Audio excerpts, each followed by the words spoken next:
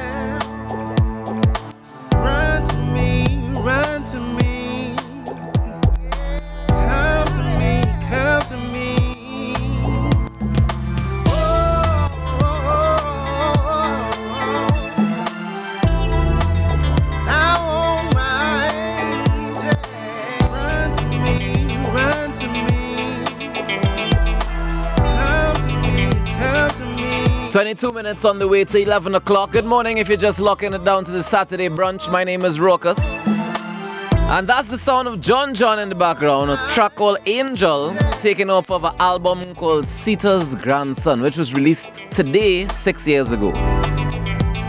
Unfortunately enough, this morning I have with me the man himself, John John, on the inside on the Saturday brunch. Good morning, John. Morning, Raucus. How you doing, sir? I'm good. Nice to have you on the Saturday brunch with me this morning. Thanks for having me. Not a problem, man. So congratulations, 6 years ago, you dropped an album called Sita's Grandson. Yeah. How was that experience? That was a good experience because I always, you always wanted to make an album as an artist. You want to complete, especially in that period of time where album was pretty much still a thing, Yeah. And so albums is not a thing no more? Not so much. People still releasing albums. I still listen to albums. Right.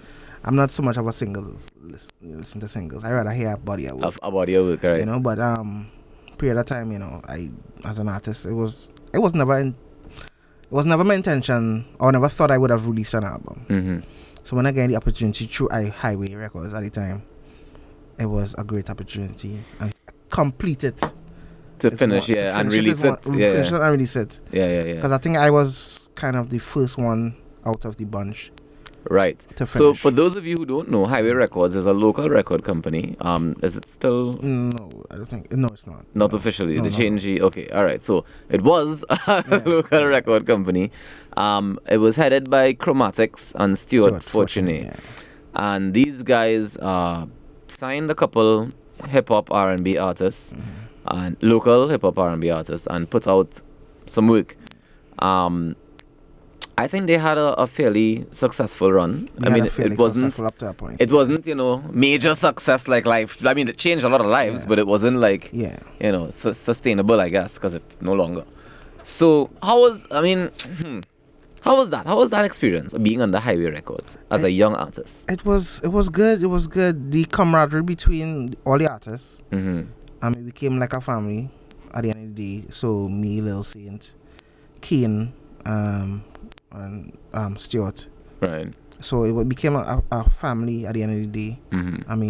Bebo was there at the time. Yeah. Punisher come through. Right. So I meet a lot of artists through. We end up started working with DLL, who became mainly the producer on this album. Okay. Except for that song, which was done by Trackslasher, rest in peace. So yeah, it became a family thing and became something that I liked doing. So I liked going to the studio. I liked, so it wasn't like a job where I was God, I'm feeling to go to work today. Yeah, but it was a job. It was a full-time job. It was a full-time job, and I loved going to the studio. I loved creating. I discovered how much I liked creating at that point. Because before that, I would be featured. Like I was doing a lot of features on rapper songs. So tell me how you got into this business in the first place. Oh well, go back to the starting. In 1996, I just left school. I didn't like singing in school, like singing in competitions and things like that. But there was some guys in the neighborhood that was just at the ending up of Chris Kitty Caravan days, right? There was a group called Goose Music Firm. Goose Music Firm. Yeah. Right. With a friend of mine named Goose. Okay. They used to have a house, and I used to lie there with his brother. Right. And I didn't know like they was into music and things like that, And they had like a bunch of artists used to come there, like on a weekly basis, and just kind of they had this group, that group. So everybody wanted to be part of like the next wave because the General Grants and the Black Males and Atta Clan and all these things were successful at the time, Homefront. Right. So everybody want to run down by CSB, and everybody want to record, and everybody want the opportunity to be part of the next wave. Because that whole local wave inspired a lot of people in the hood. Right. So where that could go. Right.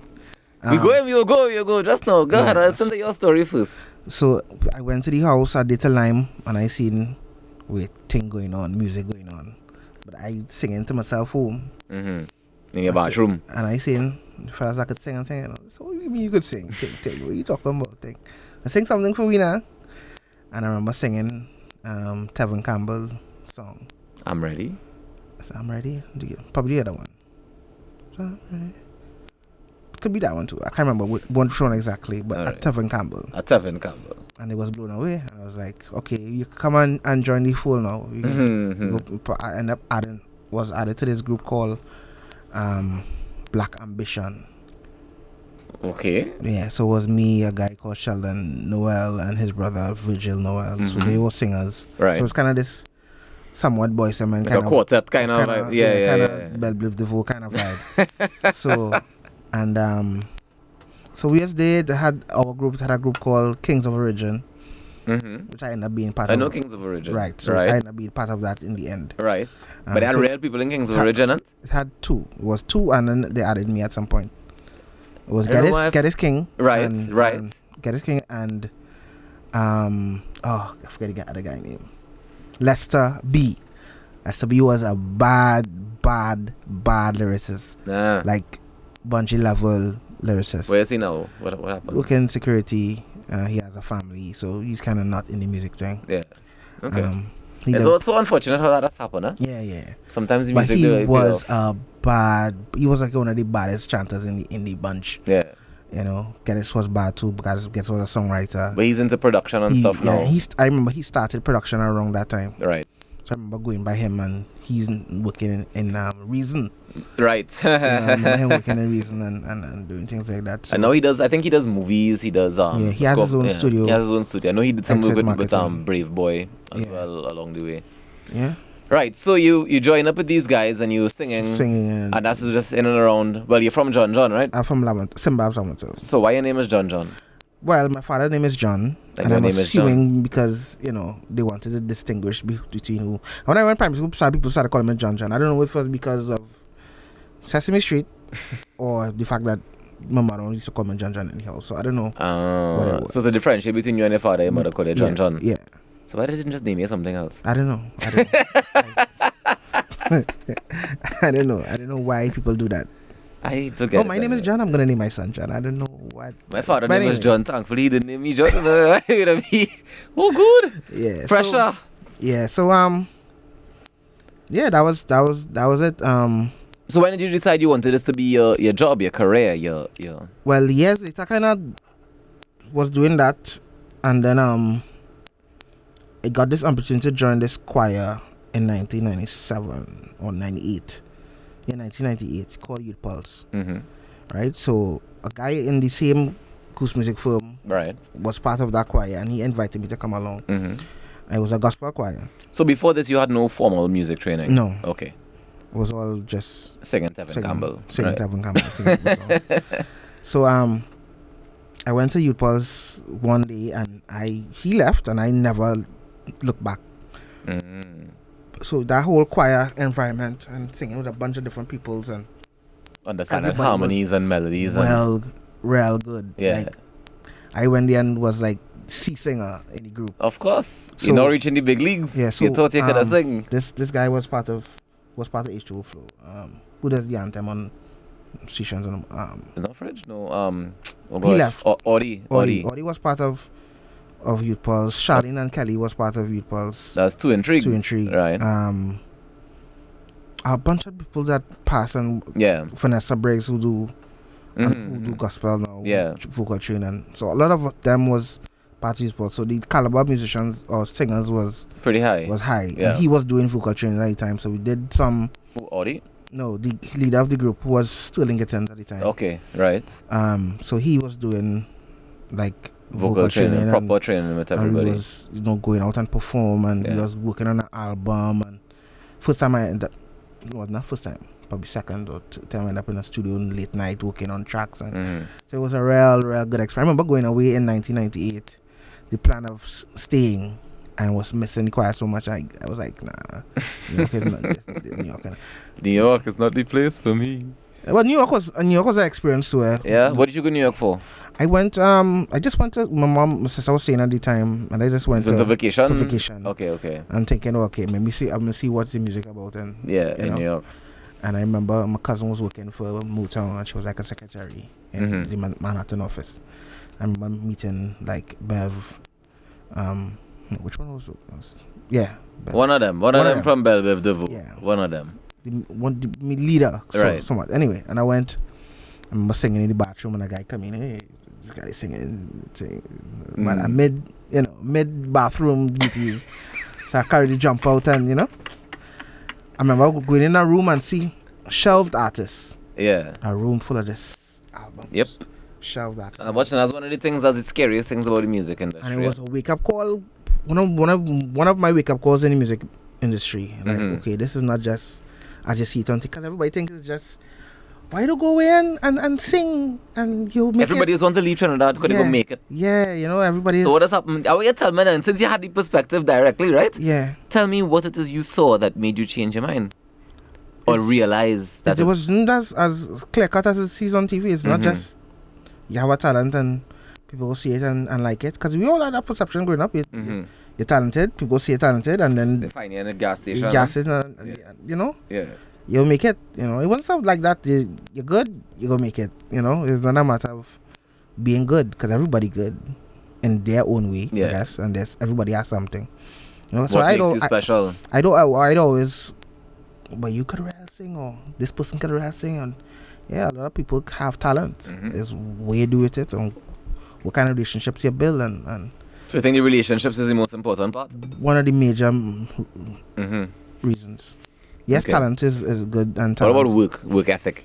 Work ethic too. I mean, a lot of people working hard and they ain't building a relationship because they're too busy working hard. Not they're too busy working hard. Not everybody cut for talking to people. Not just because sometimes a lot of BS. It's real BS. And you had to be able. Some people can't do it. Some people can't. And you see, I think that's one of the parts of our industry that I've always said is lacking, right? Is those people who are able to speak the corporate language as well as understand the musician's perspective. Because most times musicians aren't capable of hiding their real feelings in order to please whatever little ego I personally can't hide my feelings in general. Like I wear my heart on my sleeve. You know?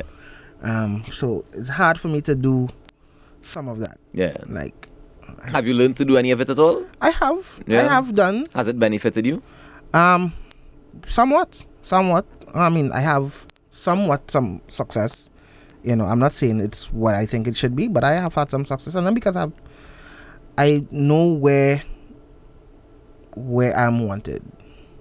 You found your niche. I found my niche. I know where. Okay, I can. And where is that niche? I have found that as much as I'm a good vocalist, I'm a good writer, and I could fit anywhere. So I can do the hip hop thing, I can do the jazz thing, I could even do the rock thing, I could even do the R&B thing, or the you know. You could do the soca thing. I could do. That is the only thing that I have not yet found my lane, and I'm trying to. I have been trying to. What about calypso? That is the thing I was saying. Okay, if I have to do that, that's the first thing I'm gonna enter. Problem with that is writing it.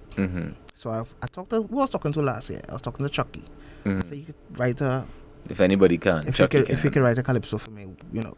But why you don't try and write one for yourself? No, but every time I sit down, it just sounds bad. So then why don't try and get somebody to write one with you rather than for you? Yeah. So and the only reason I say that is because, the older calypsonians there's always a big fight between, writers versus singers and, all that. And we have it in every aspect of the industry, every genre of the industry. But I think it's a valuable skill to have. People always talk about, like, let me say Marshall, for example, right? He's the king of soca, blah, blah, blah, blah, right? And they say he don't write his own music. But Marshall isn't only writing credits for his music, right? Because he understands the structuring and he understands what makes the song, right? So I think it's like Super Blue always says, if you learn to write, it's much better than me writing and giving. And Fian says it all the time, like a father teacher. Write your own songs, you don't depend on nobody. You understand? And you can express what you feel as an artist on the outside. If that form comes in. So but I think if I get enough experience with, I guess you say, with a songwriter who does calypso. Yeah. Because to me, I don't want to do anything that sounds forced, cliched. You're fake, or because there's a structure. Yeah. Can I tell you, I hate that people think that there's a structure. Yeah. I feel like what Black Stallion did, what Shadow did, what Chalk does did. The names that you call in there is the exception to the rule. Are they? Yeah, I think so. But they were also. I think Shadow was to me. Shadow, David Rudder, was like growing up. I was like, this is it. This is the wave. This is where calypso is gonna be. Where Shadow, that period where he did Poverty Is Hell and that section there. Yeah. And everybody wasn't tuned. I was thinking, okay, this is. Yeah. And then to me, every time I look at the Marshall, it's always back to. And when you like, and I was working Kaiso Blues as the sound engineer, or sound guy, whatever you want to say. Right. You was doing sound. I was doing sound at Kaiso Blues, and a couple times was doing, and I would hear everybody come up and basically just doing that structure. I call it the Chalk Dust style. Yeah, Chalk Dust style of calypso, and it's quite annoying. And there's always this. Okay, anything else outside that is not Kaiso, but I don't want to do that. I played a voice song earlier, Smile is the name of the song, and I don't know. It was released this year for 2019, and to me it's pure Kaiso. It's pure Kaiso. I mean, people think of it as, he says Kaiso and all in the song, but I mean, the vibes, it have things, jiggy, you know, and it's just like, to me, the calypsos that I like, I loved growing up, like Black Stallion and the Shadows and the things with a little bit of, you know, vibes in the music. 6 minutes before 11 o'clock. John, you're open to taking some phone calls with us this morning? Yeah. I know we have plenty of things to discuss. We still have some more time. So let's see who's on the outside there. Hello, good morning. Talk City 91.1. Yeah, good morning. I want to talk to this man who organized the Parang in South. Nah, that's the wrong station. You had to call back the head, the office, the main office, and you will get through with somebody there. That's Sweet 100 Parang and Southie talking about what's happening this evening. So you can maybe call back I think it's 622-4141 and ask for Mark or one of them. They should be, actually the PBX will be able to help you out. Sorry. Yes, John. Sorry. So we were saying the music coming up, you writing, you're doing all the different genres and all that stuff, and I guess you do sound engineering as well, is one of the things that you do. Yeah. What other skills do you dabble in and play with besides singing and the sound engineering? Well, I do photography with Lime TT. Big up Justin and them. I do a bit now. I started to produce my own songs. So but it's more lo-fi hip hop kind of vibe. Okay. And some trappish stuff too, and I'm trying to, you know, learn the bits and pieces of Ableton. Ableton, boy, yeah, everybody's best friend. Yeah, cause I started with Reason 5 first, and then I started doing Ableton, and I was like, okay, this is, I could do all kind of thing with this, boy. I could. Yeah, Ableton is fun. Make the song weird. Ableton is a programming program, a beat making program, a sequencer program. For those of you who do not know what Ableton is, and a lot of producers use it more frequently these days. For playing live, but also for production. I know System 32, for example, they use it in their production. A lot of the EDM DJs tend to use it because it makes for easier workflow sometimes for some of them. I think I found out Tevin Campbellson that you sang, you know? Is it Can We Talk? Yes, Can We Talk. Boy. So let's take in that one as we take it all the way to the top of 11 o'clock right here, Talk City, 91.1 FM. We have John, and this is the song John auditioned to start his music career.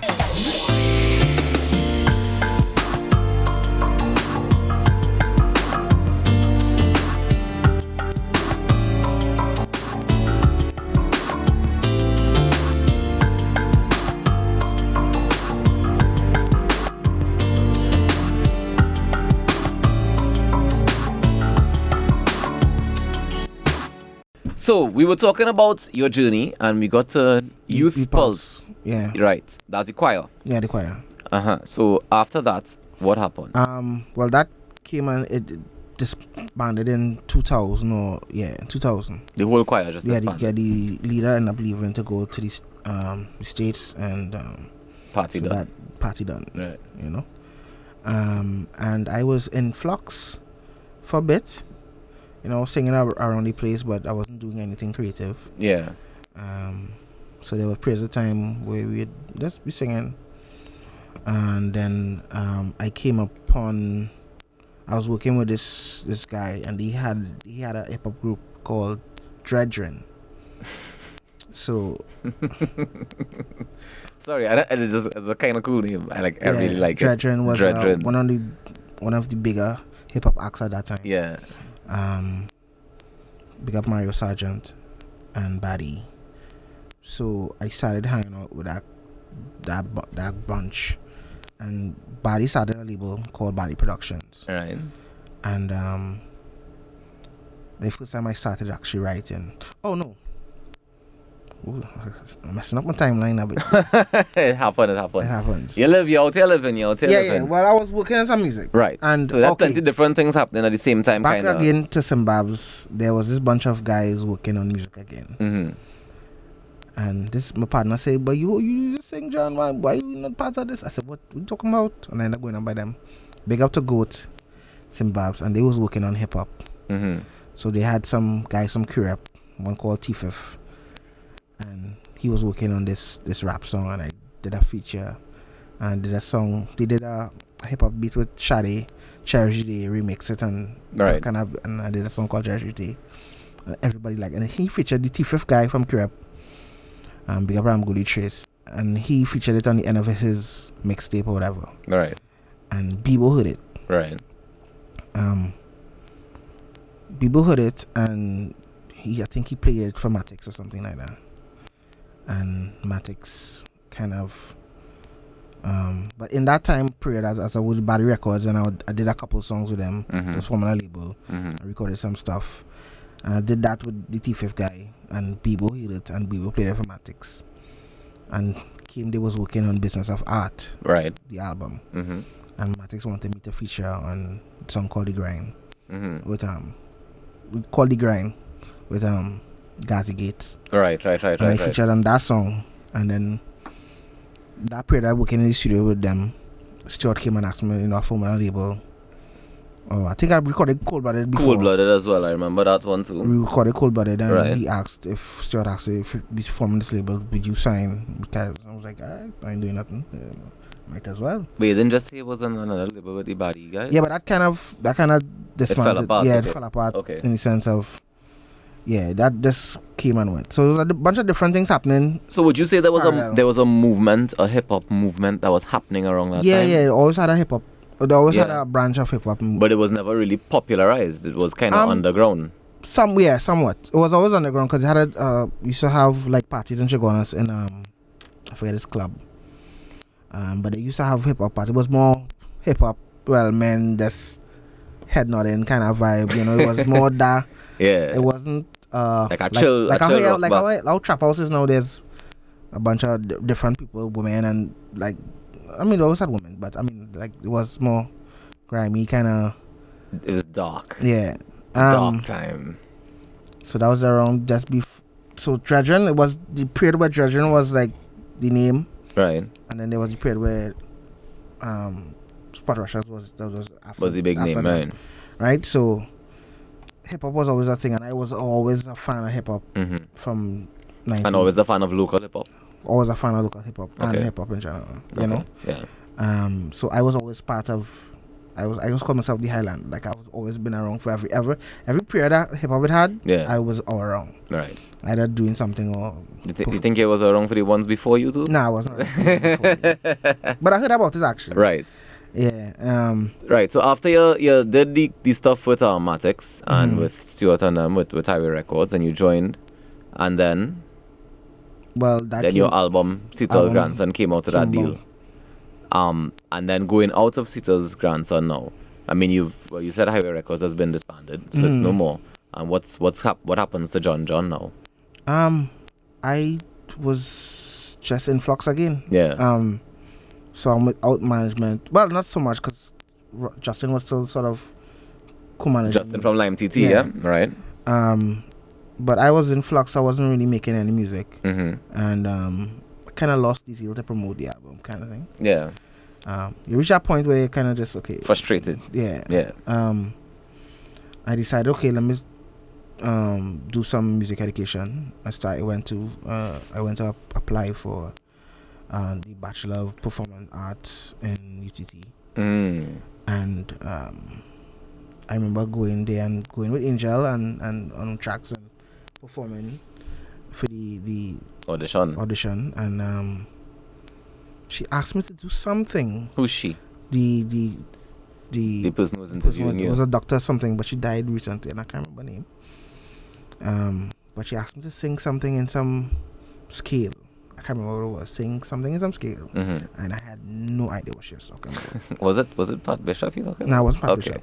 I would have remembered Pat Bishop. All right. That's all one there. All right, go ahead. So she asked you to sing sing something in some scale, or something in some scale, and some chord structure, something like that. And you know about them thing? I had no idea. Yeah.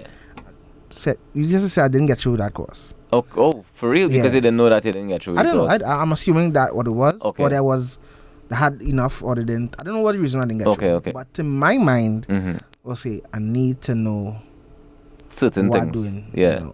because you know you could sing, but you need to know what you're doing. Yeah, the mechanics behind what you're doing. Yeah, and I started saying, okay, for me to take it to whatever next level or whatever level, I need to dig in and go. And I did a couple courses on Coursera, basic music courses, and I went by Michael Auchitong, and he was showing me how to play keys, well, at least accompany myself. Basic, yeah. And songs, knowing, okay, the 1 chord, the 2 chord, 3 chord, whatever. So you could understand what you're doing. Understand what you're doing. And then the opportunity came around to do the music technology. I was like, okay, I always wanted to learn to produce. I mean, I played around with Fruity Loops before, and I always wanted to know how to, the basics behind it. So, again, I wasn't doing anything creatively. I wasn't making any music. Right. Also, I mean, I did features here and there on hip hop tracks as usual. Yeah. They always called me to do whatever feature, and I decided to do that, and here I am making music. I mean, I've always had opportunity to feature on tracks and whatever, but now I'm starting to actually focus on doing an album. I have been working on an album since 2016. Right. But now when you get a producer mode, it's like you have a 200 and something, full 200 and something beats, you don't know how they end up. Oh yeah, that struggle is real. But I did some stuff with you too at your home. I can't remember what it was. You did something with Tim Starr.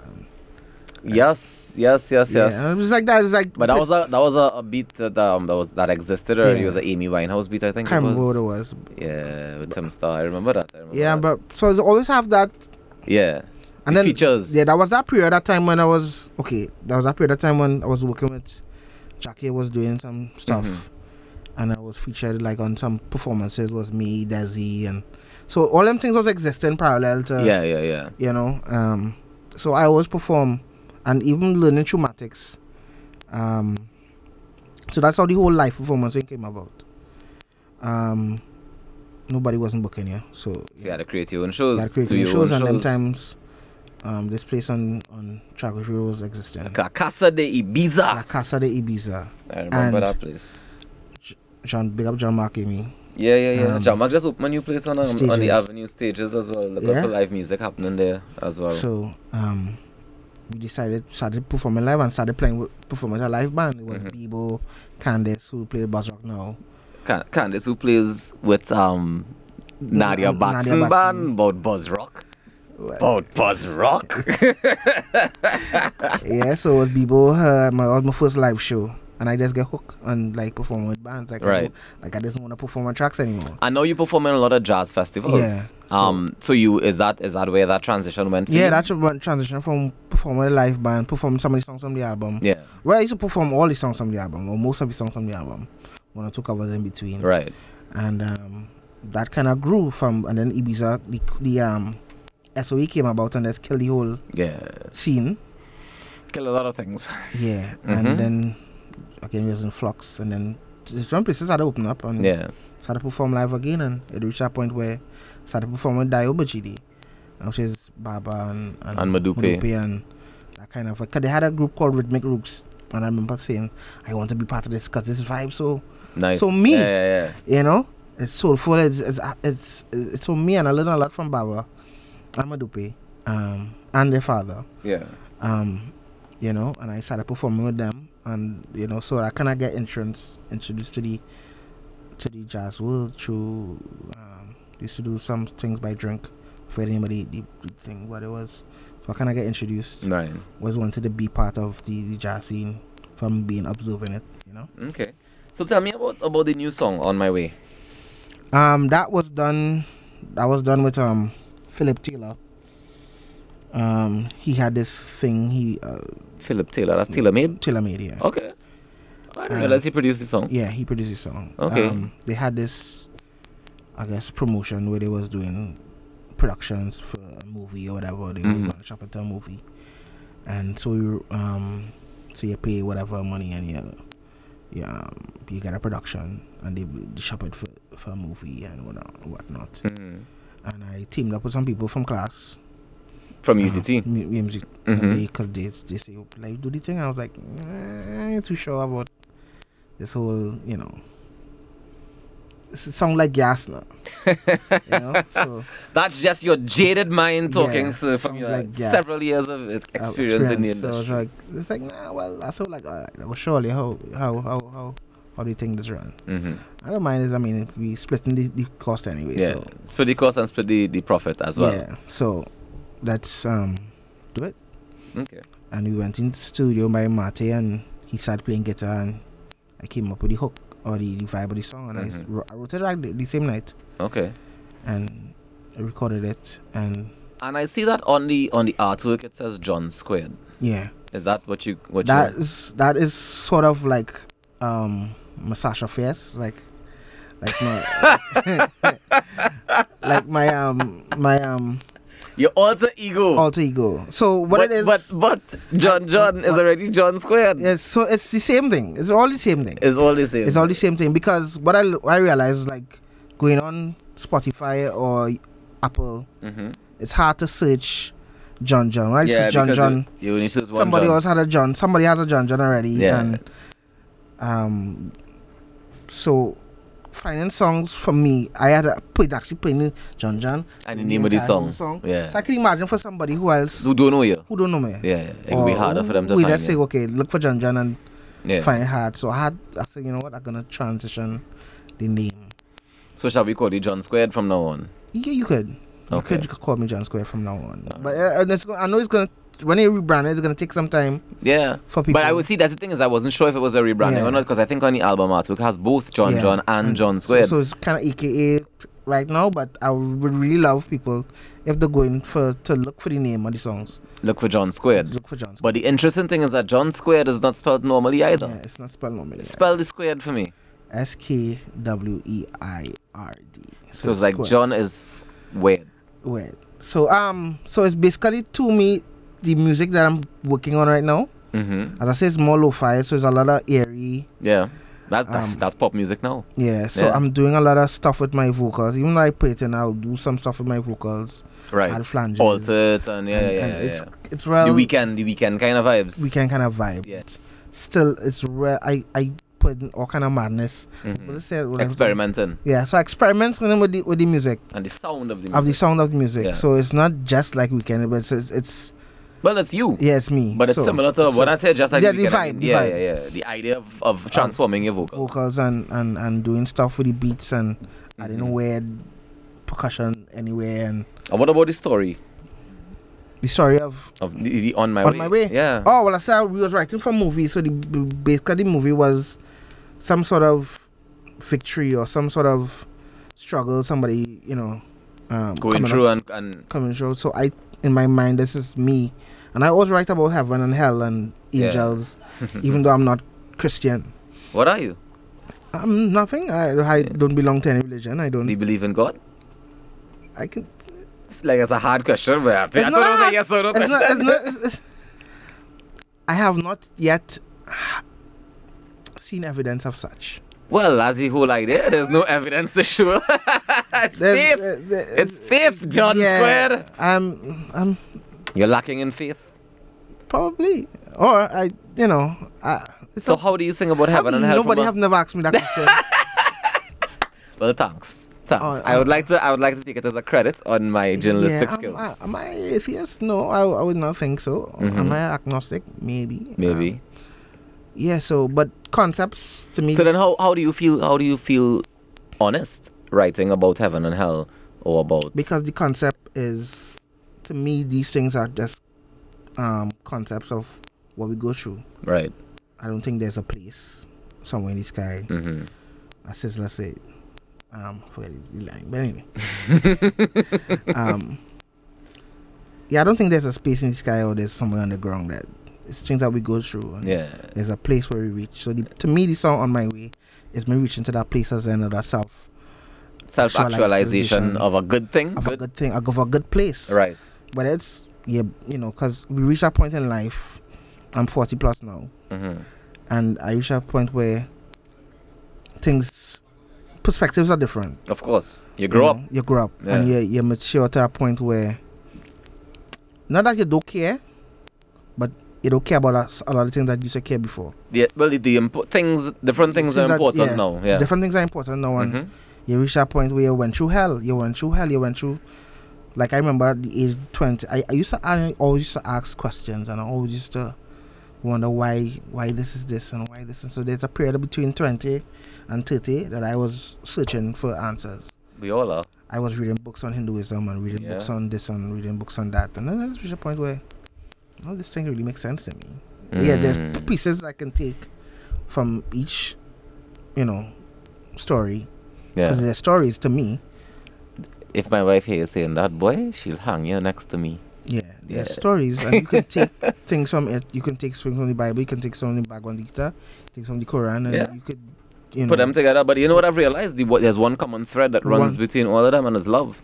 Yeah. Is love of yourself, love of your neighbor, love of your surroundings, love of love, sharing love and giving love is the one common message. So when people ask me if I do believe in, it's not like don't, but that concept, that not in the way that normal people do. Theological concept of one person watching over everybody and not person, omnipotent being that's in charge of. So how are you in charge of someone? You're not in charge of someone. Why we have hungry? No, but you're not in charge of anybody. People have choices that they make. Why slavery happen? Why why these things? Why this doesn't seem like fair? Somebody that's it's not being well managed, is it? Yeah, you have questions about management. I have always have questions about HR? I had to talk to HR. Like, what is going on? Where's all these things? So it's not saying something that you would say publicly. I can only imagine what the Christians... I know, imagine what the Christians listening thinking right now. People watch you like a Zemo worshiper. It's not that, it's like people, when things go bad, people blame the devil. When things go good, they blame God, and it's coping. It's a way to cope. It's a way to cope. Yeah, it's a way to deal with life as it comes. And the same thing with heaven and hell. Yeah. We go through bad times. Yeah. And we reach the point where I'm on my way to, at the end of someone say heaven, look me, then this is where I reach that moment as then, Well, we take it in one time.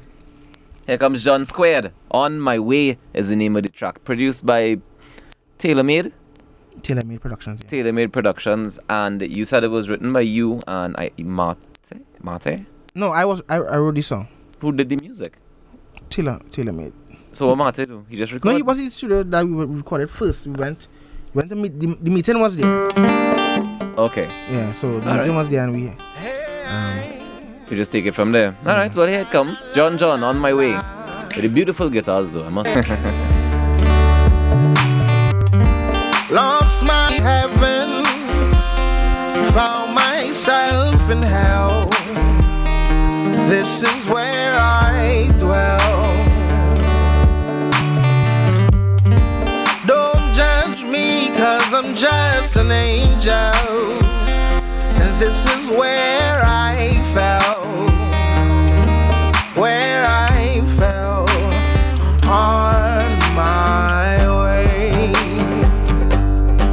On my way. On my way. On my way. Had a fight with my demons, I'm winning, I know. 'Cause I had no intent of losing again. Through the dark clouds I see sunlight ahead. 'Cause these wounds so dread, I won't bow my head. On my way. On my way. On my way. On my way.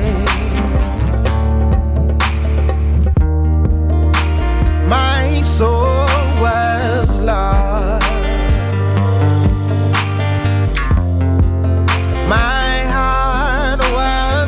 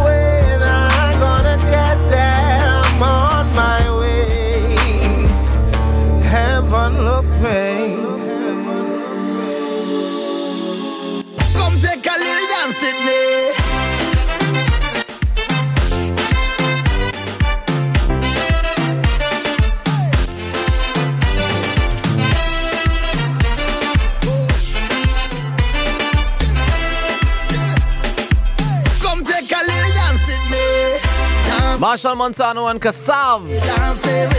Dance. And I played that song particularly because I'm cheesy. And this morning, you guys know I've been talking to John for the past almost an hour now, John.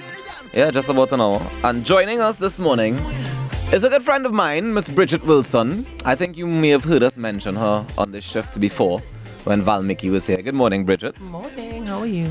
I'm good. How are you doing? I'm in a good mood. I'm good. You're in a good mood, so you're good? Yeah. All right. I'll take it. Bridget is going to join us and join the conversation. John is still here. John Squared. Sorry, after... You can do it. It's fine. You sure? It's fine. No, we have to practice changing it the right way so that people will call you by the right thing now. John Squared. Right? Hello, John Squared. Nice to meet you. Nice to meet you, Bridget. So this is the first time you're all meeting, right? Yeah. All right. Well, the name sounds familiar, but... Well, yeah, because it's interesting, right? I think that y'all have been both working in your various industries. Bridget is a choreographer, a principal, a teacher. So your title at Caribbean School of Dance. So I'm the principal of Caribbean School of Dancing. The principal of Caribbean School of Dancing. The rehearsal director / artistic assistant / resident choreographer for Metamorphosis Dance Company. Right. I'm the choreographer for the Lost Tribe. Right. I am also a teacher at Caribbean School of Dancing. Right. And now I'm launching my own dancewear line. So you just don't sleep? That is true. And Bridget, how long have you been dancing? I'm going to say since I was 3 or 4. So you're not going to tell me how much years that was? No. Right. I think you know how old I am. It's not for me. It's not for people don't need to know. They don't need age, to know. All right, so she's been dancing for more than 1 decade. Let's just put it like that, right? Yeah, we could say more than 2. We could even say more than 2. Great. And how long have you been choreographing? For the last 10 years. So you started off as a dancer, and then you decided this is what you want to do with your life. It wasn't that easy to decide. It wasn't? No. So I was dancing. I trained at Caribbean School of Dancing as a child, and then when I was a little older, I was invited to join Metamorphosis Dance Company. I was very unsure about what I wanted to do in life. Truth be told, I wanted to be a housewife. This is not the same thing. What ambition you had, Bridget? I really believed my role as a woman was in the home. I don't believe that anymore. But interesting. That's a whole social experiment right there. Social experiment. I just didn't know what I wanted to do. Right. I know I enjoyed dancing. After my mother died, I took dancing a little more seriously. Your mom was a dancer? No, she just was a huge part of my life. Right. And her not being around so suddenly just kind of, I need to find different ways to cope that we're healthy. Yeah. So dancing became a very main source of that. Right. It got even deeper as a close friend when Bing died. It became even more serious in terms of, I really need to do something that will keep me positive in all things that I do. And dance just became that kind of friend of mine. And the teachers saw that change in me as I got older, that I took it a little more seriously. And I mean, when I was in Form 6, everybody around me was doing SATs and applying for university, and I was just like, oh, okay. So what are we going to do, guys? And then I was like, well, maybe I want to dance. So I applied. Well, my teachers in the dancing school helped me apply for schools and whatnot. From going to Canada to do my undergrad, I still wasn't sure which path I wanted to take. So I was allowed to, from the third year, kind of separated between teaching, performing, and choreographing. And I just found that choreography was where I was able to truly get out anything in my brain that was still stuck there. Right. So it's kind of been my own therapeutic session. And so you went to your BA is in choreography? My BFA is in dance from York University. Okay, and then after that you went on to pursue a master's, but not for many years. Not until... So I graduated in 2009 from my undergrad. And so that's why this year will be the 10-year celebration, because I'm counting it from then. Right. And then in when I came back home, I started to teach at Maria Regina as well as back at Caribbean School of Dancing. And I just found myself getting into too much of a routine, and I needed something to kind of shake it up, invigorate my creative spirit. Yeah. And I also same thing we just talked about. Sometimes just get like just monotonous and in flux. Yeah. And that's not good for your creative self. No. Or for any self, really. And I also just really wanted a reason to live in London for a while. Okay. So one day, I'm not going to lie, I was in Tobago chilling and I just decided to apply for my master's. And I got... How much alcohol was involved in that chilling? A little bit, you know. All right, cool. Yeah, carry on. Yeah. Mm-hmm. I just decided, and I didn't think I would get through because I didn't know my worth, I guess. And it's one of the top schools in London for choreography. What school is that? Trinity Laban Conservatory of Music and Dance. Yes.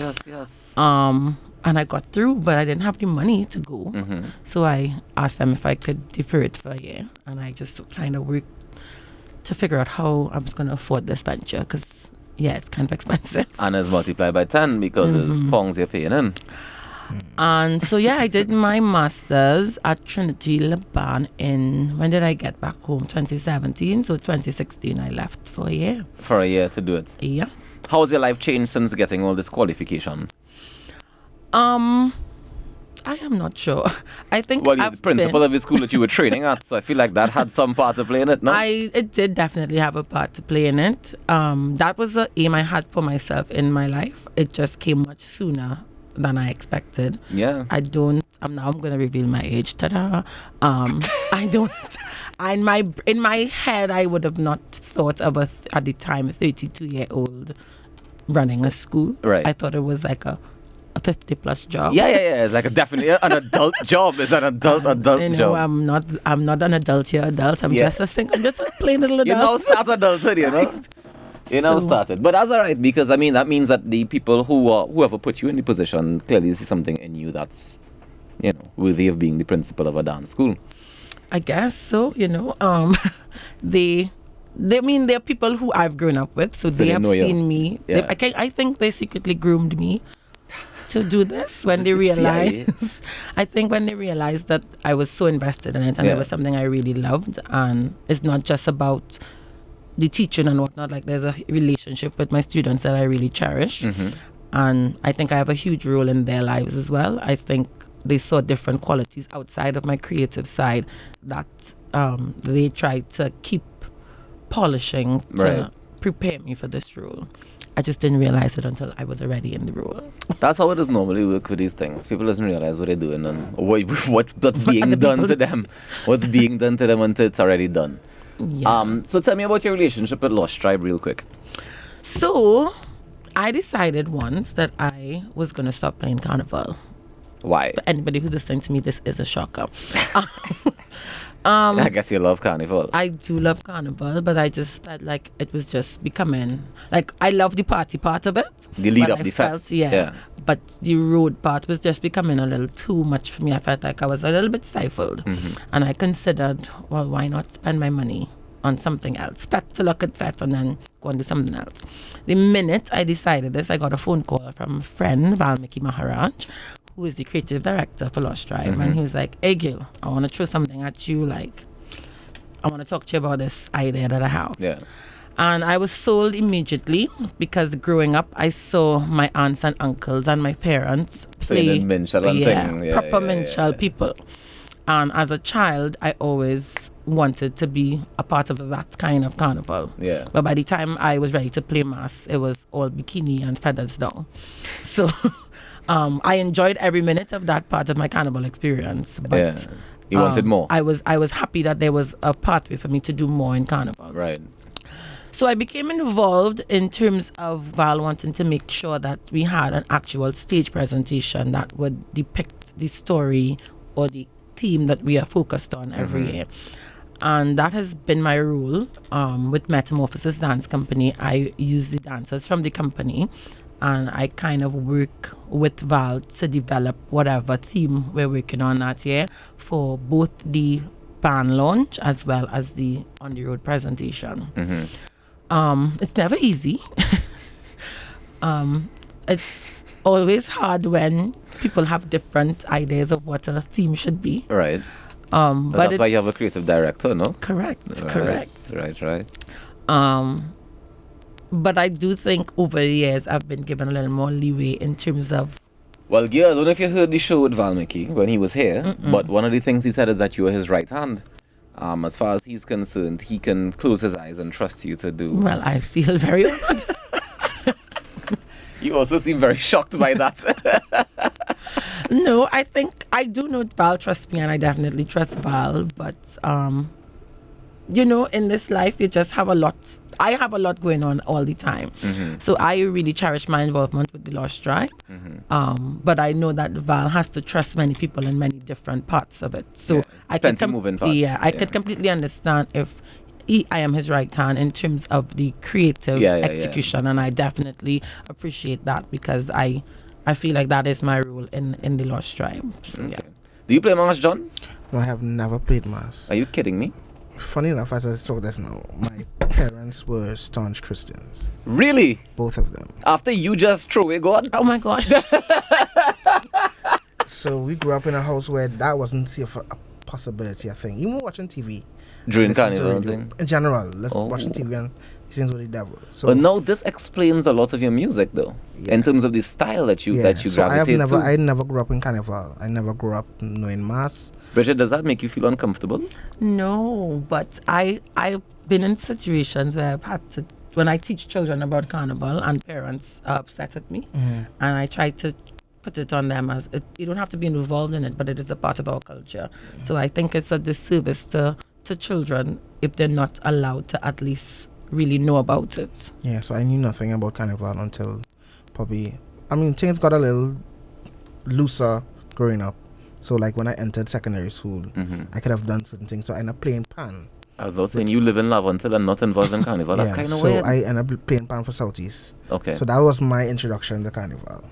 So playing school panorama was my introduction.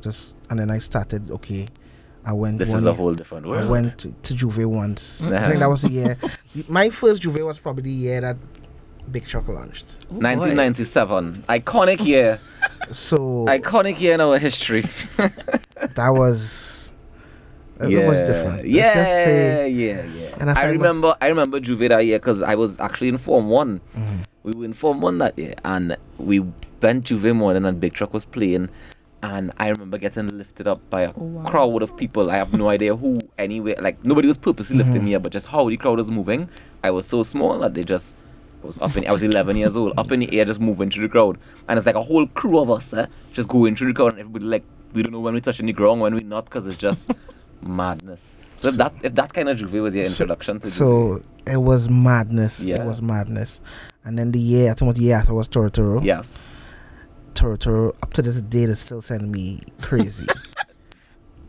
I think that's the one song you don't want to tell your parents send you crazy. No, like I remember a time I can't remember the spot on the avenue. I remember the exact spot on the avenue. They started playing around by the Australian embassy there, or that Traggart Road. Australian embassy on Traggart Road. On Traggart Road, okay. Yeah, Traggart Road.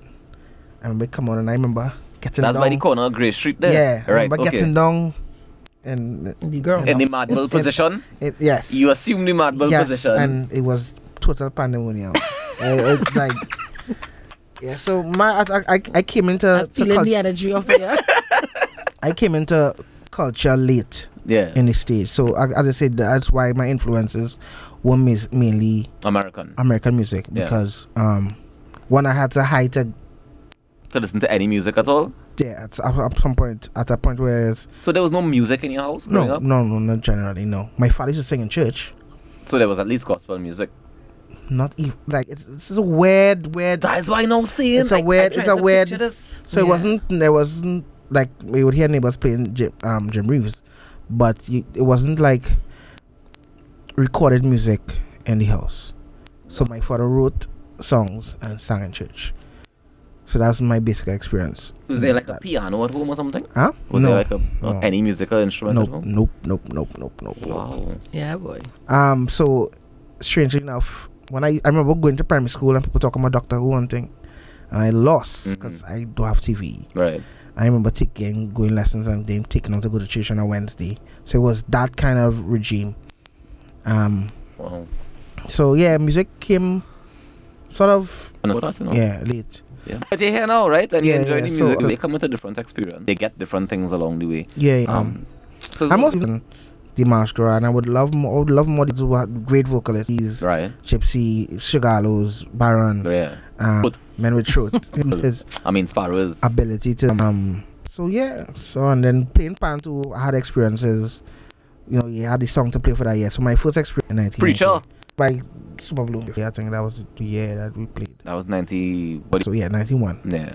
And then we played. I think the song that was before us. Okay. So through years, I saw learn different songs or whatever. But just being in it. You see, that's how important art is, because that's how it trans. The next is that you play the music when you're doing it, sometimes out of necessity, and then you end. Wendell Manoir was here a couple of weeks in Lilliput. It was always a gosh. But by the time the class done, I would say like hip hop as well. I'm a fan of hip hop, right? Yeah. So a lot of artists that I got to learn. But who was producing? J Dilla. D'Angelo.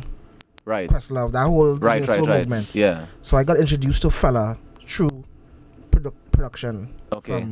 From Tefela Kuti. I got introduced to Nina Simone. I got introduced to because they sample the crap out of them people. So I got to learn about all those artists that I now sing.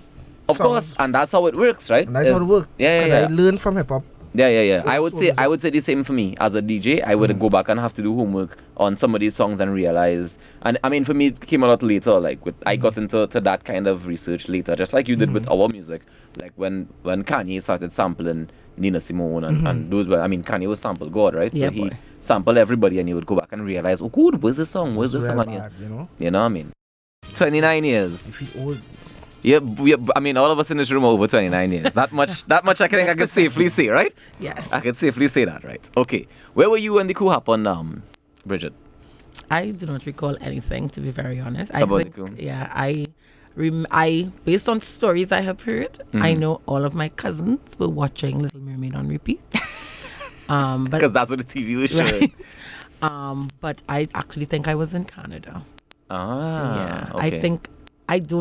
This is my recollection of it. I have no recollection of any of it. But if my cousins have very clear memories of it and I don't seem to recall it, then I remember having to visit family in Canada. Okay. Where were you, John? I was in Belmont playing football. Belmont junior secondary time. Playing football with my partners and them. And that was the summer just before, not summer. The August. The Java. It's Java. That was Java. Okay, the Java talk it wasn't. July-August vacation. I like it. Java. I love it. So it was that time before going into secondary school. Right. So just out of primary school. Just at common entrance. Right. So I think the results was delayed because of the coup. Interesting. I don't remember. Well, I was too young to remember that part. Yeah. I was no 12 for me then. Right. I was 12 at the time, and so we was in Belmont playing football. So we walk up through Belmont, up St. Babs, up to the quarry, and then a neighbor stop us. Yeah, come and see some TV. I'm thinking what you think, and we seeing the smoke from up by way. You can see the building. We can see here. We can see clearly what's going on. So and you could also probably get a view of the police headquarters as well. We could see everything from where we was. Right. And we saw the guy back on TV. And this was really exciting to us because remember we was 12. You ain't realizing how serious it is. This is a movie. This is real vibes. This is real vibes. It's the best movie ever. You know what I mean? So and then I remember my mom going and talking to loot on my dad or whatever, and she lost her slippers and they went to loot. Yeah, they had to do the same Christian parents. Well, yeah. You know what's going on. I want to meet your parents. Interesting. Well, I mean, that was years after. But, yeah, my mom. Oh, they mean they became Christians years after? No. I'm talking about, that was, when I talking about the strict times, that wasn't that time. Okay. Strict times was right. early on, like 1 to 7. But what was the motivation to go in and loot? Is that they thought the country would go I don't know. Well, I guess. I want to talk to somebody who was looting to find out why. That's what I really want to you don't know. You know, you find out, well, you heard everybody looting, so because they have real things I don't see people doing. It wasn't like for fridge and thing, it was like for groceries. Right. So she went to get thing to us eat. Because of the assumption was the country was shutting down. So they don't know what's going on. And you're going to eat food. You had to eat. Yeah. So makes sense. So it wasn't like they came back with a fridge or it wasn't none of that. But let me be real, they had people who was toting TV and fridge. Yeah, that was not necessities. It had people was doing that, but I don't think. No, I remember I seen Callaloo tin for the first time. Was really cool. I don't think I've ever seen Callaloo tin. I've never seen it after that. I've seen it the other days. I think Julie posted it. Yeah. When she was in London, she had it. Yeah. So that was like the second time I saw it. But the first time I saw it, I was like, Callaloo tin, what is this? Yeah. So I remember the groceries, and then I remember The Little Mermaid. The Little Mermaid on TV. So that was my memory of. You were telling me off here even before Bridget came about your experience from living in Laventille pre-coup versus post-coup. Yeah, it was to me. Remember I was 12 at the time, so I can't remember. I remember it had rude boys. Like I remember it had people that was significantly notorious. They were notorious. That people that were there was like Barry Brown, whatever. Usually specific people. Calling names. Yeah, why you out there calling names? I told my wife that was 19. He's reformed since. Oh, he's no longer here. He's buried, right? So I remember like specific people that was thing. I never remember. I wasn't sure about gangs or violence or this neighborhood against this neighborhood. Yeah. And that neighborhood against that neighborhood. You didn't know about if it existed. If I existed, I could have go anywhere. I could have go Block 22. I could have go down Picton. I could have go there. After there was time before 1990 and there was after 1990 where there were segments. So there's. So after 1990, after the coup, you're saying that there was parts where you know about gangs. You know there was this gang and that gang, and you can't go there and you can't go here, and these people were the same gangs were involved in the coup. And then gonna hear about man getting chop up and thing or plan ass. Yeah. But man getting shoot. Yeah. I didn't know nothing about man getting shoot until post 1990. Okay. You know that kind of way. So you think that some of the guns that they would have used or brought in or whatever, just ended up all kind of places. You know. So and you see that from seeing it firsthand. Like you heard about this one get shot and that one died. So there's a period, and then 2005 maybe when things kind of just went all over the place. Like murders rate was still into the hundreds. Still going. Now it's 300 and plus. Barely reach half. So I remember a time when it wasn't great, but it was better. Not as better, I guess. Yeah. I think better is the word because it definitely wasn't great. So how tough is it? Do you still live in Laventille? And how tough is it? Do you feel as though there's more crime where you live, or is it that? No, there's periods of time where there's escalated and there's a lull. Yeah. But pretty much, I guess since 2000, I've lost so much. Because I became desensitized, I guess. I think a lot of us have.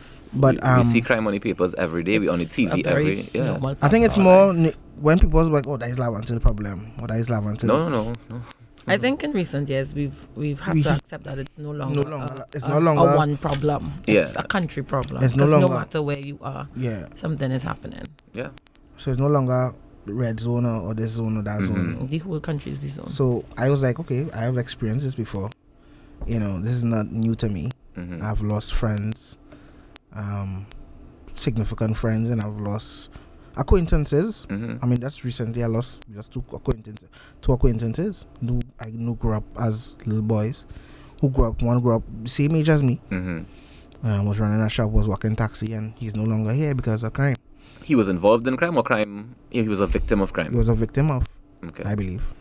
Okay. I don't know. I just know the purpose of these things are. And you see, and this is where I always get so interested, right? Because people have a perspective. Like we were talking about perspectives, right? And especially like Abu Bakr, a gentleman whose perspective I'm sure is multifaceted. And I know that growing up, we would hear about Abu Bakr, the man that was behind the coup, and it's always negative. The perspective of him is always negative. And then as I got older and I started to meet some people who were involved in it from the inside, or they were growing up amongst the Jamaat. Yeah. And you talk to them and you realize their perspective was not one of hate or one of violence. It was always order, and that the coup was a means to an end, and it was a means to fight against corruption and a corrupted system and corrupted politicians. And I started realizing that there's such a thing as perspective, right? So I did a project in Sea Lots once, and I remember some of the community leaders, some who are alive still and some who aren't, came and they were just watching what we were doing. And when we engaged them, we started to realize that these gentlemen care about their community. They care about what happens they do. within their community, right? So when we see people like, the police wicked and they killed this one, and I always see people commenting, how come they don't think when this person did or when that person did, but when the gang leader get killed? And a lot of people don't realize that for the community, there is a provision of sorts. They provide for their community. And there's a provision of safety. Well, more than just safety. Because the day when I was there, the man, like, I don't want to call names, these one of the ones that still living, he came with a bag of fish and dropped it by a house. And next thing you know, this lady there, flour, seasoning up, cleaning the fish and thing, and putting it to fry. By the time we're ready to leave, they offering anybody who walk past fish. You could be hungry, have nothing in your house, and come by this house and get fish to eat. Yeah. And as a community, inside the community. Now, I'm not taking away from all the other things that may... I mean, when you see people hold bank account on their neck, it's be a whole different story, right? But I mean, it's just so multifaceted. This whole thing that we it's a deeper issue. What do you think the issue is? I don't know. I can't say. I wish I knew. I wish we knew. I wish we would say one day, you know what, we really don't know what's going on, and actually look at it because we just this is the problem. We need more police. Or we need stricter police. What do you think we need? We need to start from the ground up, from the children. So firebomb the adults. They're too far gone. I think some of them are. Yeah. Some of them realistically are. Some of the, even I won't say adults, or some of the, But what I'm saying, I think something simple as SEA or common entrance. People are already known. Okay, if I'm from this area, unless I'm real bright. I go end up in a junior I'm nothing. You know, they just let you know that you're nothing from small. And a lot of people think that they don't, as long as they're not the top in class, they're not gonna be anything. They're basically just milling them to KFC and other places. Hey, don't knock the KFC. I'm not saying we love we them. need them. We need them. Bridget, as a principal of a dance school, how important is art in developing students and children to being better persons? Happy today, boy. I have seen. I don't understand. You wanted to come and talk about rainbows and butterflies? No, I don't know. It's Saturday. I think there's a great value in any type of art, not just dance. I have seen children in the dancing school. So what I love about this school is that we get children from every kind of background. And you take it for granted that you have all of these people in front of you and that you are kind of responsible for helping them lead a positive molding lifestyle. them. Until a parent comes to you and says, oh gosh, miss, I really see the change in my daughter with this. So, oh gosh, like just little things that happen that you kind of just generally take for granted. You take the home life for granted. Well, I could speak for me. I can't speak for everybody, but something about art helps you kind of be a little more grounded. It helps you see the world from many different points of view. Because you get exposed to so many different things at the same time, and it happens without you realizing that it's happening. I appreciate the different forms of outreach through art that I've seen in the country, because it gives people, as I said, it gave myself a channel to express myself positively, and it can do the same for others, not just the children, but even adults, people of any age. I think for me to going out and interacting with people from other communities, like I was in the choir, right? So I'm not the only person from Lamatal there. So there's people from Senegal, people from Indian. So all over the country, and you get to realize that people live actually different lives all over the place. So you get to see a different perspective of a lot of people don't understand how things happen in Lamatal, like how the community is. It's a different community. It's like a country and town. So they have that kind of country community. Yeah. Everybody know each other, everybody close. Because I remember going to my aunt and them in Trin City during the holidays, and everybody quiet during the day. Suburbs. Yeah. Suburb life. You could watch outside and nobody in the streets. That's weird because I grew up in Trin City and I remember my whole life being on the streets. 2-3 neighbors down the road doing self like speak or you don't know who that is until they come out and go to work. They come back and they get in the house, and it's that kind of vibe. Yeah. Yes, we would come out in the streets later in the night or after 6 or 5. When the sun go down? Yeah. That's when I have to be back inside. Listen, once that light go on, get inside. You know, but it was totally different to the life in Laventille where I'm from. Yeah. What is the life like in Laventille? It's good, actually. It's great. Outside of the crime. Why you put crime in inverted commas? Because it's not crime? It's just a minor aspect of the life. You know, it's just one aspect of the life, and it's have crime in all communities. It does. But I don't think you should put it like if it's a non-existent. Like, no, it's not non-existent. Don't pretend like it's non-existent. It's not. It is existent. But what I'm saying, the community life is great. And it's more than just the crime. It's more than just the crime. We come out and we hang out. We lime on the block. You know, we. What do you do when you lime on the block? What that's something I never understood. Right? Talk. You don't go in the barber shop. No, we just talk. Barber shop is what the block is. Okay. We talk. So there's trim here and thing on the block? No. We just talk. I never got it. I never got like into the lifestyle most of my youth sitting down outside. Came out and sit on the block and we just talk shit. I can't bring myself to leave my house to go and sit down on the corner and hope for a lime. No, we liming. So they liming? So is come out a lime. Right, but like, okay, so if you leave your house, is it that you call your brethren? No, we know we coming out at this time. Everybody just know? Come out, yeah. So the first time it happened. I can't remember the first time it happened. That's the one I want to know about. We come out, we end up, everybody leave the house and come out on one specific spot and we liming and that. But if you look at pictures of Trinidad, like all back my in partners, the day, it's always people just outside. Liming on a corner. And that's something I genuinely miss in life. Like, I feel I'm you glad used to lime on the corner too? Not really the corner, but like I understand what you're saying in terms of like in my apartment complex now, I literally know no one, and I've been there for over a year. But how often are you home? You just tell me about how much jobs you have. This is true, but in the entrance and exits, it's very like hello, like you say, good morning, good evening. Good day, nobody answering, and like, oh, okay, cool, bye, gotta go. People don't answer. Most people. That's just rude people. That's different. But I find generally, like I am the type of person. I don't really need to talk to everybody, but if I'm walking down, if I'm walking in town or wherever I'm walking, anybody who passes by me and make some kind of eye contact, all right, good day, morning, afternoon. Yeah. If I travel and I can, I'm actually, good day, everybody. If I walk into the bank, okay, morning, everyone. Mm-hmm. And you see the difference, because when that used to happen, before everybody would respond, and now everybody is just so on edge. Or on the phone. On the phone as well, that they just don't have time to answer. And I miss being able to, like, there's a bench at the corner, like one of the first corners in St. James, that I've always just wanted to go and lime by. Opposite courts? Yes. There's a Rasta man sit down there. I just want to lime on that bench. Yeah. Like we have a specific block. So there's my partners used to lime on a specific block called Small Talk block, because we always small talk. It's like it's always just some debate. It's something we arguing. It's football. If it's basketball, we come from the court, we sweat. Yeah. And after we sweat, we sit on the block and we just talk. So hours sometimes they till the morning. Interesting. You know, we stay till the morning just talking. But like their version of the block would be our version then of limeing on the porch or limeing on the gallery. When I go and lime in St. Augustine now, we inside the doors closed. And is a difference, like I just don't see enough. And you think it's a matter of feeling safer?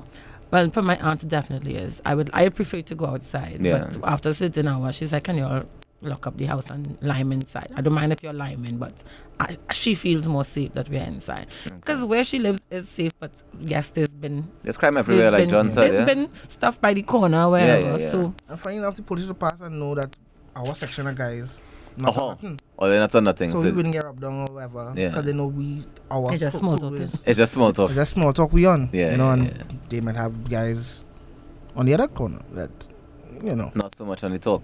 They're talking a lot. They have their own brotherhood and their own different. Their conversation different. Their whole conversation different. I'm not saying what they're doing. I don't know what they're doing. Yeah, because it wasn't on that block. I'm not on that block, but I know my partners, and then we legit.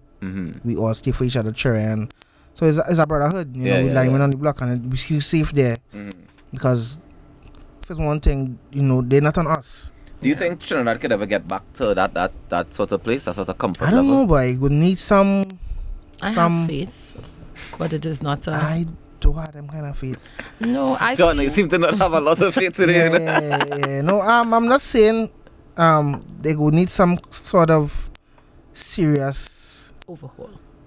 Serious shaking up. It's not a overnight for tomorrow fix. fix. Yeah, it's not a. But I think we get fed all the negative and very few of the positive that still happen. Fed? Yeah. What do you mean, like in the media, the news, like right? It's we. How impactful is the music on that? I think, as I was explaining to Matix the other day on that next, I think the music is a reflection of what's going on. But there are plenty of things going on. They have both good and bad going on. Yeah. But only bad music does get played. Correct. Actually, there's no balance. That is my biggest problem. I was saying to myself the other day that it's a reflection of the society. So if like when you're young, because a lot of the music is young music. Mm-hmm.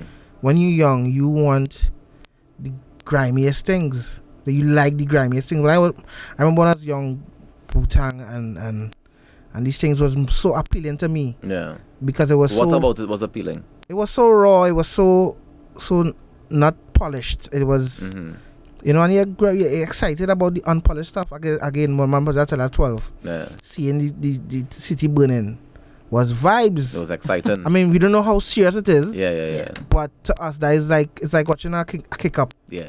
It's like watching a kick up. You want as a certain age, that vibes is what you like. You like that grimy. I understand. I get you. I remember that period in time at school. I didn't want nobody to know I sing slows. You mad? That ain't cool. That ain't cool. I like Super Cat and that is all Super Cat and Buju and Bounty Killer Merciless and thing because it's the grimier things you're more attracted at as a youth. So that is why you'll find it more popular because the youths, they direct more of the music to the youths and the message to the youths. So how do you direct your music in dance class then, Bridget? What kind of music do you play for the children? I definitely have to sit down and pick and choose what I play. Right. I stay away from anything, even though songs that I might enjoy when I go out in the public forum. I stay away from. I literally don't play dancehall in my classes. Okay. Not even the Chronics. To be fair, I don't play. I don't play. Well, if it's a ballet class, obviously I'm playing classical music. Right. I real old soulish, so I tend to play older music. If it's carnival, again, I will play older soca. Again, I still have to pick and choose that because they can't everybody whine and jump, but how hard we whine in kind of situation. Yeah. I can't say offhand like what songs I would play, but I try to go for things that have no words just to avoid having to edit things. Okay, I want you guys to do me a favor and think about one of your favorite calypsos, right? And when we come back from the break, maybe we'll play one of each, and we're going to talk about tomorrow, Bridget. Yeah? All right. So we'll be right back in a little bit. Right. Yeah. We're going to talk about not just an event, but it's a big launch. We'll talk about it just now.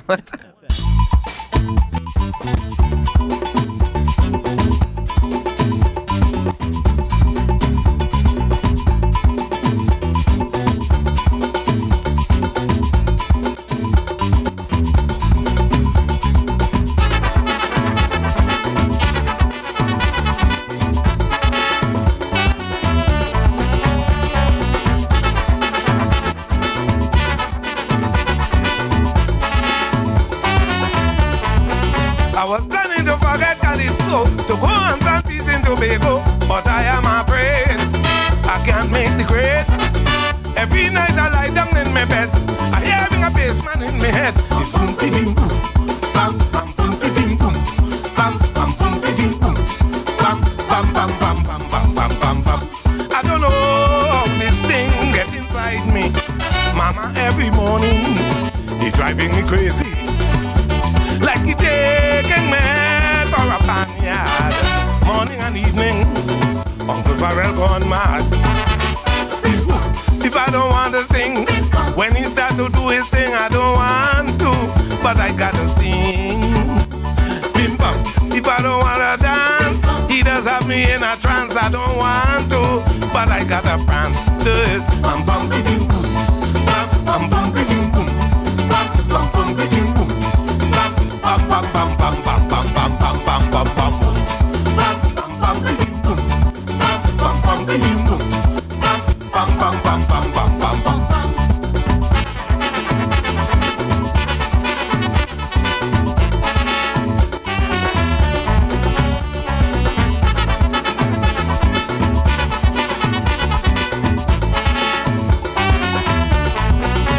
One night I said to the bassman, give me your identification.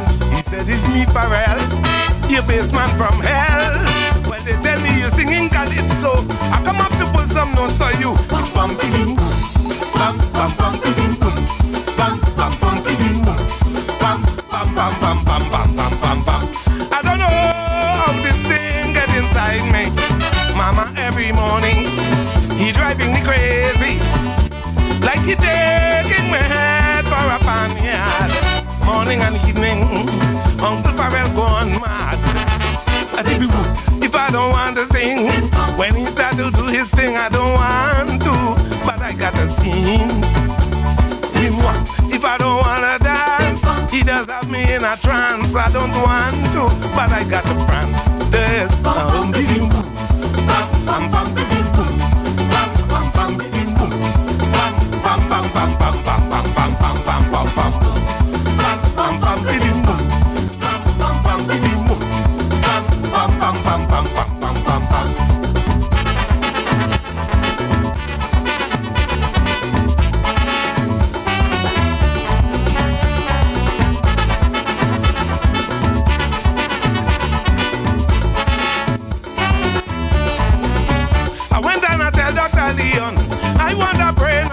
a man in my head, I want him to dead.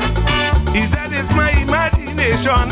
I know I'm hearing a bassman. It's bum boom, bum bum bum boom, bum bum bum boom, bum bum bum bum bum bum bum bum bum.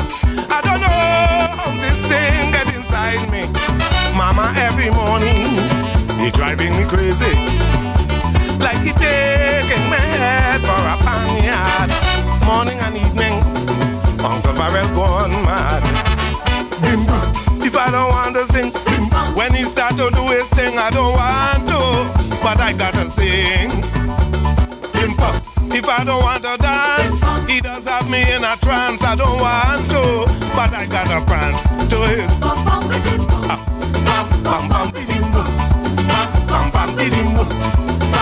bum bum bum bum bum bum.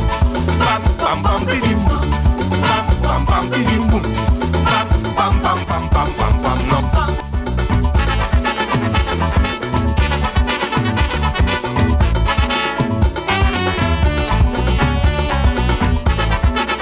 18 minutes on the way to 1 o'clock. 18 more minutes inside with me, and I still have John and Bridget with me.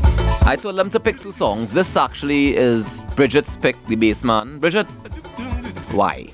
Why Shadow? Why Shadow? I didn't pick it because it was Shadow. Why this song? This song, as a child, I sang it in primary school for a calypso competition, which I probably did not win. You're not sure if you won or not? No, like my childhood wasn't so much about the prizes. It was just about the joy and the entertainment. That's good. I really enjoyed my childhood, and I just really remember that song as a big part of it, and singing it with my father all the time. And even now, if he heard the song, he will send me a little voice note and look your song, Bridget. So the song have a little emotional attachment to it. Nice. Yeah. And then John, you well, earlier I played one of the ones that you picked, Slave, because you're going to be performing it at the show on Wednesday night. This other one that you picked, do you want to explain it to me or to us? This one I wasn't a fan of before, but then I realized how, like, being into Fallon thing, I was like, okay, this was the vibe of the time now, and the message of it, just the sound, the production of it. To me, is really attractive. I hope this version is a good produced one. It's a kind of funk, kind of Afro. A lot of his music, the song we're gonna play is Brother Valentino's "Stay Up Zimbabwe," and I find that a lot of Brother Valentino's music was fused. Very. And I guess it was the time there was a movement, the Black Power movement. That played out. Fella was, well, instrumental, literally. So the vibe of it is that kind of vibe now. Yeah. And I like the message, and I like the production of it. Well, we take it in. Brother Valentino, Stay Up Zimbabwe. Talk City 91.1 FM. This John Squared's pick. Yeah, we're just going through some kaiso and having a good time. 15 more minutes to 1.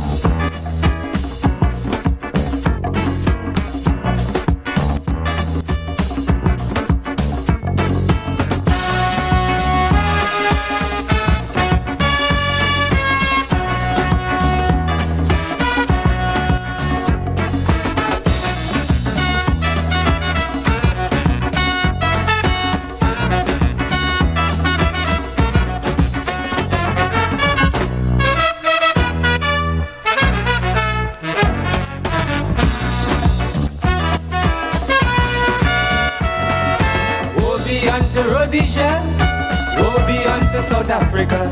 You're pushing my back against the wall, I'm calling the tribes of Hannibal. I man decide to put on his boots and march to defend his roots.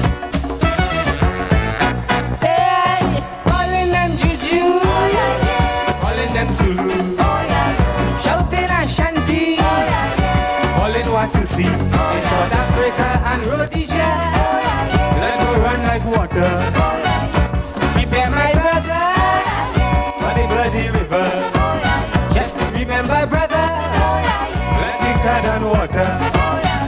Stay up Zimbabwe, stay up Zimbabwe, stay up Zimbabwe, stay up Zimbabwe.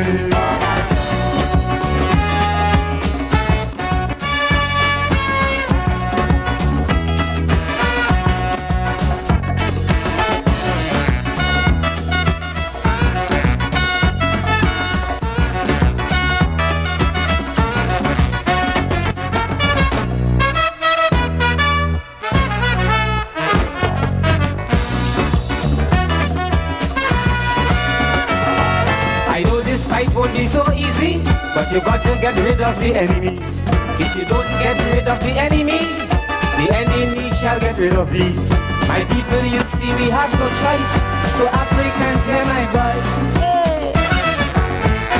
Say, calling them Zulu, calling them Juju, shouting Ashanti, calling Watusi. In South Africa and Rhodesia, let go run like water. Prepare my brother for the bloody river. Just remember, brother, plenty cod and water. Stay up Zimbabwe, stay up Zimbabwe, stay up Zimbabwe, stay up Zimbabwe.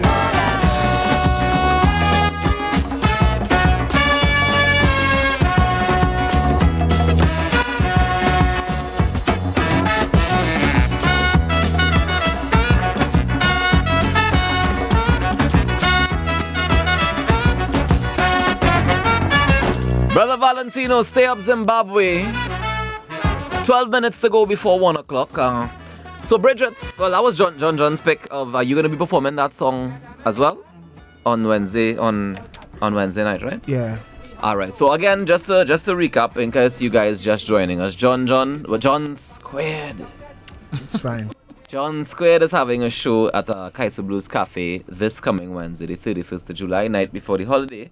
And we were just going through a couple of the tracks that he put on be performing. The On My Way, which we heard, the brand new single. You're singing Angel? Yeah. Am I going to just start out your whole set list here? Let's just No. Okay. It's like a bit of songs still. Okay. So. All right. Cool. The Slave, which we played earlier, I would love to see when you do justice to that song. So people on this radio station has judged plenty for that song. They just call in with some short pants and them and just going on who sang the best version of Slave.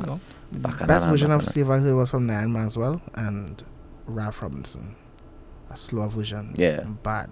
Well, Nyan Manswell is a beast. Mm-hmm. Yeah. So, yeah, that's my favorite version. Okay. I ain't getting into that battle. That's all I think. Bridget, you have a show coming up tomorrow. I do. Tell us about this show tomorrow. So, tomorrow is B. Wilson Choreo, The Launch. B. Wilson Choreo, The Launch. The Launch. Mm-hmm. So, it's a twofold kind of thing. Mm-hmm. On one hand, I'm celebrating 10 years in the dance. And in the game, as they say. In the industry. Oh, yeah, in the industry. And on the other hand, to celebrate that, I wanted to do something that reminded me of the past 10 years, the journey over the past 10 years. Right. But that can continue forward. And so I've decided to launch a dancewear line. In the dance studio, I am known to have nice leotards because I would spend my money on leotards over clothes. And I just figured, well, if I like leotards so much, why can't I just design the ones that I would like to see? Mm-hmm. Fair. So I started to do that. And this line of leotards has been inspired by some of the dancers from Metamorphosis Dance Company, who I would have worked with when I first came back home in 2009. Mm-hmm. So this weekend we're launching 2 out of 3 leotards. The third one will be launched in a couple of weeks, as well as I have some jerseys that sort of commemorate some of the more appreciated works that I've done over the years. So from the pieces I've created, some of the photographers would have taken shots that have stood out over the years, and one of the past dancers, Gia, who's now a graphic artist, as well as she does her own designs and light fixtures. She's up for some modeling competition as well. I wouldn't say supranational. Supranational, right? So she's then reimagined the designs onto jerseys. And those are what's selling. So jerseys and leotards. Jerseys and leotards for the first line. And they're going to be on sale tomorrow at the event. At the event is happening at the Big Black Box on Murray Street, number 33 Murray Street. 6 p.m. $100. $100 to get in. Yes. Okay. And this so this event has clothes on sale, leotards on sale, and dance performances. Yes. Lovely. Starts at 6 p.m. you said? Well, 6 p.m. you could come and look around, buy some stuff. The performances will start at 7 p.m. Okay. Yeah. And where can we get more information on that? You can follow me on Facebook or Instagram, B. Wilson Choreo on Instagram and Bridget Wilson Choreographer on Facebook. All right. And John, how do we get more information on you and your concert, your upcoming show? And you can follow Instagram at CITA Grandson, Sita Grandson. Sita Grandson. Is your grandmother's name Sita? Yeah. For real? Yeah. Nice. CITA, Sita. Yeah, Grandson. And you can call me at 328-6993. Or you can check the Kaisobu's Cafe Facebook page. Fantastic. Hey guys, I want to say thank you to both of you so very much. I think this was very interesting. Yes. I like the fact that you all never met before.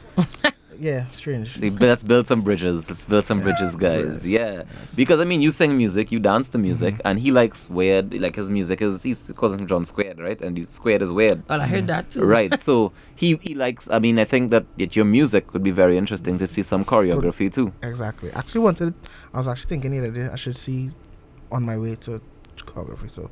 I think you should discuss that with Bridget. You know, let's hear it. Let's build some bridges, ladies and gentlemen.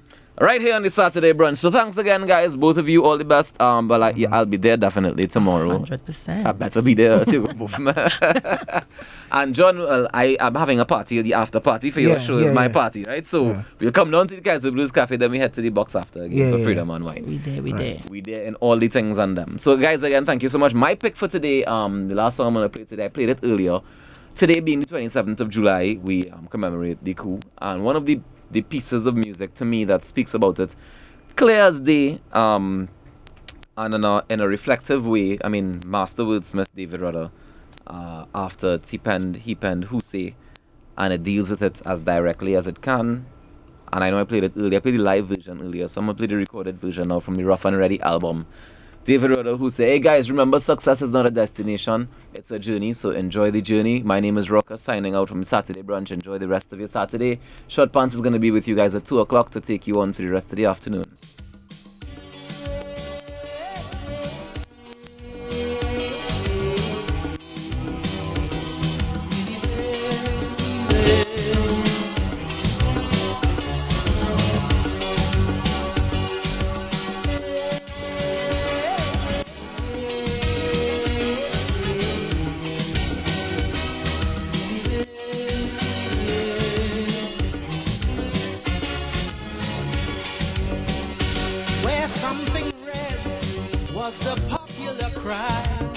Like the pavements and streets, they were filled with envy, because by morning light they were covered with our blood.